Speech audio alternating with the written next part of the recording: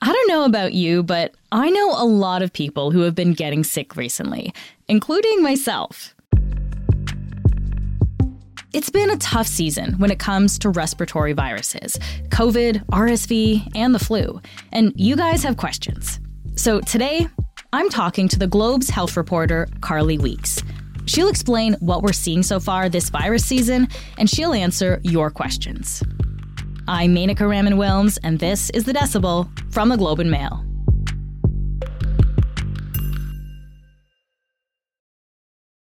Carly, thanks so much for being here. Of course.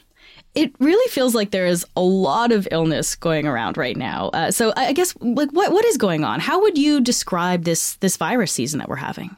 Yeah, I mean, we're right in the thick of it in respiratory virus season. You know, we do see this every year. I think what's really different is that for the past few years, it's really been unusual. I don't have to remind people that we've just been through a pandemic. And, you know, according to who you ask, we're kind of still going through it. And that's because, you know, COVID is not yet at a predictable enough place to really say that it's sort of a seasonal virus like the flu. And so that can complicate things. So, you know, the past few years have been a bit unusual. There was a few really quiet years when a lot of people were at home masking, things were closed down because COVID was top of mind. So flu numbers were down. Last year, we saw numbers come back in a huge way. This year, there's a lot of regions in the country that have had a really hard time or are having a hard time currently. And so I think that no matter where you look, there's pockets of the country that are really seeing so many patients coming in, a lot of sick people, healthcare systems seriously under strain. But at the same time, the overall numbers themselves don't look as though they're sort of beyond the scope of what you might see in a very bad flu year. I mean, not to sort of say the numbers aren't there, they're there. But I think what the important context is that our healthcare system is already at or over capacity. So just adding any sort of regular flu season on top of that, let alone a bad one, is going to have a great impact. And you mentioned that it's worse in some pockets of the country. Can we just quickly hit on, like, where are we seeing this the worst? If you look across the country, there's various regions that are seeing different things. So, you know, a few weeks ago, I was speaking to officials in Alberta and clinicians. They were getting absolutely hammered by the flu. They were seeing lots of people getting admitted, including children. And, you know, whereas in Ontario, they were seeing higher numbers of RSV. Now this week, we're hearing from BC health officials that they're basically in a state of crisis because of flu numbers and other respiratory viruses going around. So basically, as sort of one region, things kind of peak and start to decline. Another region is seeing a huge increase. That's just how viruses spread, right? It's not going to be all at once. But I think what that does say is that this is likely a warning to the rest of the country. You know, if you haven't seen really bad numbers, or if you're in a province where, you know, the cases aren't yet really at their peak, they likely will start to peak. And so that's something that people need to keep in mind. Quebec is another province to mention that they've seen really, really high numbers in a healthcare system that is barely functioning. You know, it's been a very difficult period, and we're certainly not out of it yet. Yeah. Okay, so Carly, you mentioned COVID, of course, RSV, flu, and we have a bunch of questions from the audience here. So we're going to start with one that is actually about these three viruses. So can we just, I guess, break down the difference really between RSV, COVID, and flu? And how would you know if you have one versus the other? Yeah, that's a great question. The first one's easy to answer. The second one, not so easy. So they're all respiratory viruses. So essentially, these are common viruses that get spread around. It enters likely through upper respiratory tract when someone, you know, coughs or sneezes nearby. The difference between them can be a little bit hard to distinguish. So let's take something like the flu. The flu tends to be more severe than, you know, a common cold. So, you know, back in the innocent days before COVID, you often wondered, is it a cold? Is it the flu? You could typically tell if it's the flu based on just how severely impacted you are. So if you have a high fever, you're totally aching, lots of fatigue, you know, the symptoms are more extreme. And that's often why we pay more attention to the flu, as opposed to, you know, common cold viruses, which tend to be milder. RSV is another very common virus that essentially everyone gets by the time they're age 2, and then you can get reinfected with it. For most people, it basically is a common cold, you know, coughing, sneezing, that kind of thing. Imagine those kinds of symptoms. But it can be very serious for young children, particularly those 2 and under, especially 6 months and younger, or older adults. Those tend to be the highest risk groups when we think about any kinds of, you know, colds or viruses. COVID is, again, a bit of a different beast. And I say this because it's continuously shifting and it's not yet very predictable. So the symptoms can look like, a common cold. In some people, there's still things like, the loss of sense of taste and smell. But, largely what we're hearing from a lot of people now is that the symptoms may not look the same person to person. It's a very tricky thing to sort of tell. And so unless you're sort of in an emergency room and a doctor's ordering a panel of tests, you may not know what you have. And so the common sense guidance is essentially, stay home when you're sick, try not to infect others. And this is why we also need things like stay-at-home legislation so people who don't have sick days can take them. Mm-hmm. Okay, so it sounds like, the symptoms are kind of overlapping, different from person to person. So that's why it's kind of hard to tell always what you actually have. Carly, you also mentioned the common cold, and I feel like that's something we talk about a lot. But what exactly is just a common cold? Yeah, there's a whole ton. There's like hundreds of different cold viruses that can go around. Enteroviruses, rhinoviruses, all of these viruses belong to these families. It's sort of like trying to find a needle in a haystack. There's so many of them going around, and because they're not such a heightened risk to, people's health, they don't tend to get the same level of attention or public health concern, and, probably nor should they. I mean, flu is very serious. It leads to deaths in children and adults every year, and so, we tend to focus a lot of our public attention there, and even then, we seem to struggle to get enough attention on those deadly viruses. So before the pandemic, of course, we still did have a winter respiratory virus season. I guess now that COVID is in the mix as well, are more people overall just getting sick, Carly? Like, are we seeing overall higher numbers of illness? That's a really great question. I think it's hard to say without a really deep, well-researched study exactly what's going on in terms of, are we seeing more people getting sick more often? I think it is fair to say that we have been through a very unusual period and we're not necessarily out of it yet.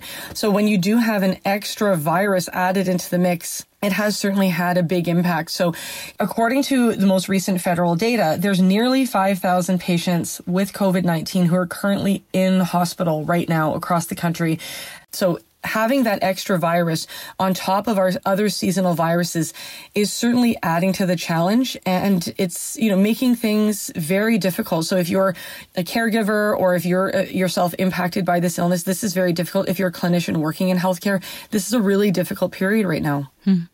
We had a couple of audience questions that were asking about the length of illnesses. So people saying they've been sick for 10 days, 15 days, even longer in some cases. So I guess I'm wondering, what have you heard from experts about this? Are illnesses lasting longer right now, or do we have reduced immunity because we didn't really get sick during the pandemic? What would that come down to? I think there's probably a couple of things at play. I'll mention the last part you said first. So there was this idea going around that has largely been debunked that, because we weren't sick for so long, that we're kind of now more at risk from illness. When really what's happened is that, people who didn't necessarily get impacted by illness for a couple of years, when we started mixing again and illnesses started going around, you just started getting sick again. When the dust settles, we'll be able to look back and say, this was actually a really bad year. We saw lots of people getting infected with lots of different things. It's hard to say right in the middle of the storm exactly what's going on. Certainly anecdotally, a lot of people are getting sick. A lot of people are getting sick with numerous things. Whether or not people are getting sick for longer periods, I think, is a bigger question. I think what experts would say to that in conversations that I have is that, because there's so many viruses going around and a lot of people who are just at risk, maybe they haven't been vaccinated, maybe they're just, in close contact with people they haven't seen in some time, they're likely getting a couple of different things. Now, of course, with viruses like COVID, we know that can lead in some people to longer lasting symptoms, to people feeling unwell for weeks on end. I think it's fair to say that people are going to be experiencing, more illness in the coming weeks before things start to settle down. So let's turn to the flu now, Carly, because as you mentioned a bit earlier, BC has announced that 3 children now under the age of 10 have died after getting the flu. Are we seeing data about flu numbers in kids across the country? We actually don't know what's going on with flu deaths in children across the country. And this is highly unusual because every year, the Public Health Agency of Canada collects this data from a sentinel surveillance group. So essentially, there's been a network set up that's been in operation for the past couple of decades that surveys hospitals, pediatric facilities, and gathers information about children that are in the hospital as a result of the flu, children that are in the ICU, children that have died, what's their age group, and where are they located. And this information gets published weekly as part of the Public Health Agency of Canada's Flu Watch program. This is the first year in really decades that data has not been made available during the respiratory virus season. So starting in October, that data was basically not available according to the Public Health Agency of Canada. So I was looking at these numbers, wondering what was going on. We discovered after, a lot of reporting on this that the Public Health Agency of Canada, the federal government, has decided to switch service providers on who is collecting that data. And that group, for whatever reason, that data has not been made available. So whether or not that group was not quite ready to go when they were awarded their contract in November, or if that data is sort of just being kept from public view, clinicians are quite concerned across the country that we don't really know what's happening overall with flu deaths. Wow. And so when health officials in BC have been, very forthcoming and saying, here's what we're seeing, people in other provinces have not. We have not heard from Alberta. Alberta was dealing with a major influx of flu in December. We have not heard about any child deaths there from officials. So this is a huge black hole that can really compromise the ability of clinicians and health policy experts from, mounting a response in real time and also giving that warning signal to the rest of the country as to what might be coming their way. I mean, Carly, we know that hospitals bear the brunt of respiratory virus season. This is something you mentioned as well already. And just on Thursday, the Canadian Medical Association put out a statement saying that hospitals are, quote, woefully under-resourced for the avalanche of patients with influenza, COVID-19, or RSV at this time of year. Unquote.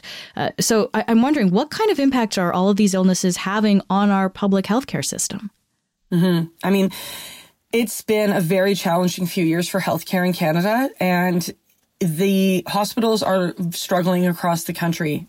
You add in a respiratory virus season, there's patients who are in hallways. We're in a situation where, elective procedures, that is non-urgent sort of life or death procedures, are being canceled or postponed. Children are waiting unacceptable amounts of time. It's a difficult, very, very difficult, period right now in healthcare. It's difficult to be a patient. It's difficult to be a care provider. The situation has not gotten any better. If any, it's staying the same or it's getting worse. There needs to be a fundamental change, according to people who work in the system, if we are to have a functioning healthcare system in the long term. Yeah, a few weeks ago, even Quebec's health minister actually told people not to come to the emergency rooms. I mean, because they couldn't handle it. That sounds pretty serious. Yeah, it is. I mean, it is very serious. And I think that that's exactly the wrong kind of message to be conveying to people as well. I mean, people who are going to the emergency room are doing so because they feel they're in an urgent healthcare situation. And that's also the last place that anyone really wants to be. No one is choosing to go to the emergency room for fun. And so I think that when we're hearing those kinds of messages from people in positions of power, it suggests that there's maybe a fundamental lack of understanding as to what's going on the ground and what needs to be done to help alleviate the crisis. And certainly, we've had a major health agreement with the federal government and provinces and territories this year, but still, the change that we need to see happen has not yet happened. And as a result, our hospitals are now again in gridlock and at a standstill because of respiratory illnesses. We'll be back in a minute.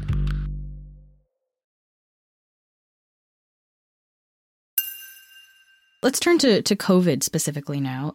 I was looking at some headlines about a new dominant variant in Canada, JN1. And I'm curious, how much are we paying attention to the new variants these days? Like, is this still important for us to know?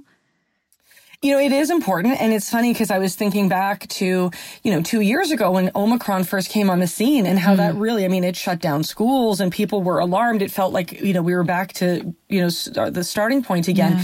Yeah. Whereas this JN1, which is a subvariant of Omicron, is kind of similar in a sense in that it is infecting a lot of people. It is quickly, within a matter of weeks, become the dominant COVID variant spreading in Canada. But we don't pay it the same attention. These subvariants remain vitally important. And there's researchers and clinicians who are studying them all the time. And it's vital that they do so because we need to continue to understand where is this virus heading?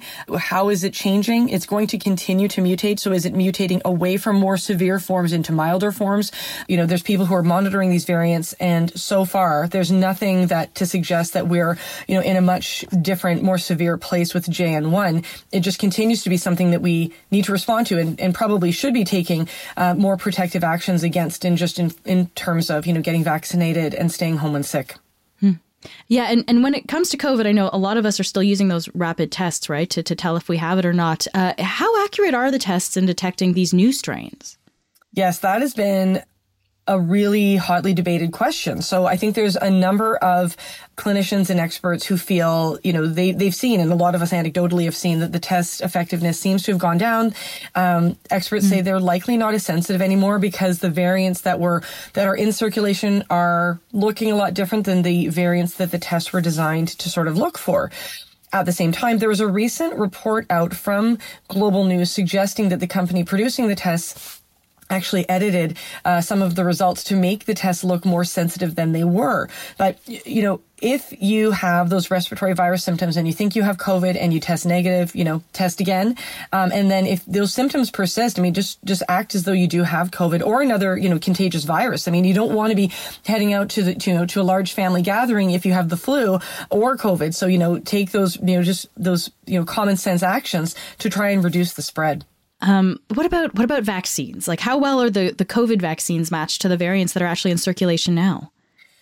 Yeah, this is a really great question because we've seen a lot of anti-vaccine rhetoric that has, I think, undermined public confidence in the vaccines when, in fact, the vaccines that are currently available are actually a pretty good match for the subvariant that is in circulation.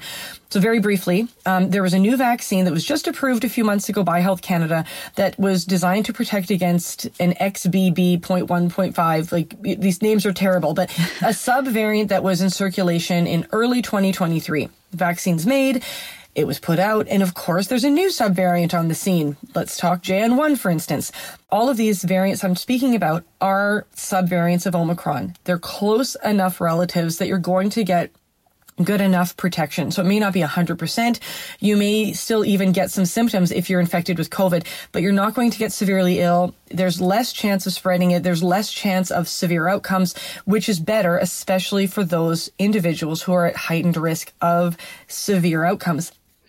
We did have an audience comment about vaccination. This person saying that they haven't been vaccinated this fall and don't get the flu shot because it's not particularly effective. How common are sentiments like that, Carly? Are people still getting vaccinated? Yeah, those sentiments are all too common, and they're reflected in the vaccination numbers, which are, really abysmal.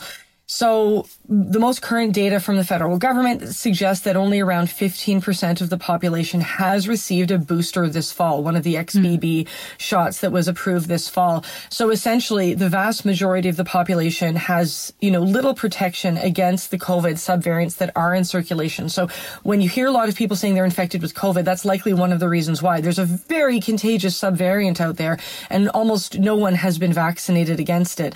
Public confidence in booster shots started to decline. And I think part of that is, vaccine fatigue and, COVID fatigue. I think part of it is also maybe lack of access. There's not as many sort of, mass vaccination clinics that are just at the ready, pop-up clinics here and there. And I think part of it is also that lack of confidence. So there's so much information out there now on questioning the vaccine. You've seen, legitimate health authorities in places like the United States actually saying it doesn't work. These vaccines do work. And I think there's a challenge here that we need to answer with lack of confidence. What about the flu shot, Carly? How effective is the flu shot, and is this something that people are getting? The flu shot has been available, every year, and every year the numbers are pretty low. We quite have numbers for across the country yet, but if you look at a place like Alberta that does give out a lot of data, the numbers there are quite low. I think overall, less than 1 in 4 people have been vaccinated, and if you look at it's the older age groups that have the highest vaccination rate. So people 60 plus have high vaccination rates. People in the younger age categories, even at-risk children, the numbers of people that have been vaccinated are very low, even in the single digits. And I think that those are likely trends that we'll see reflected elsewhere when we look back at this flu season. The idea that the flu shot isn't a great match, I mean, some years it's not as good a match.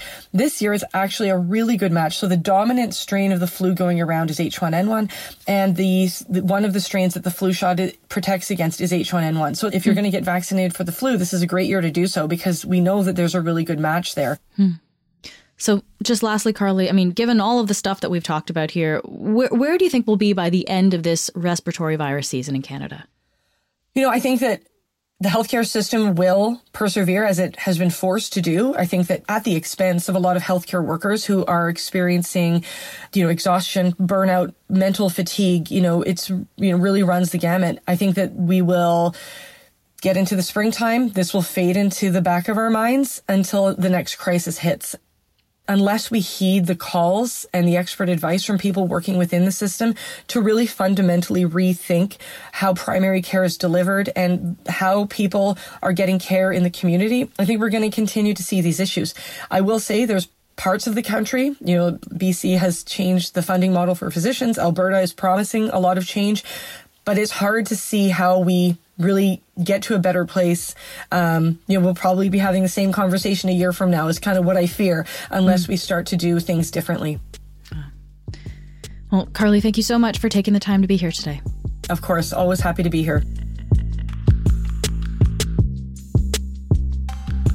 That's it for today. I'm Menaka Raman-Wilms.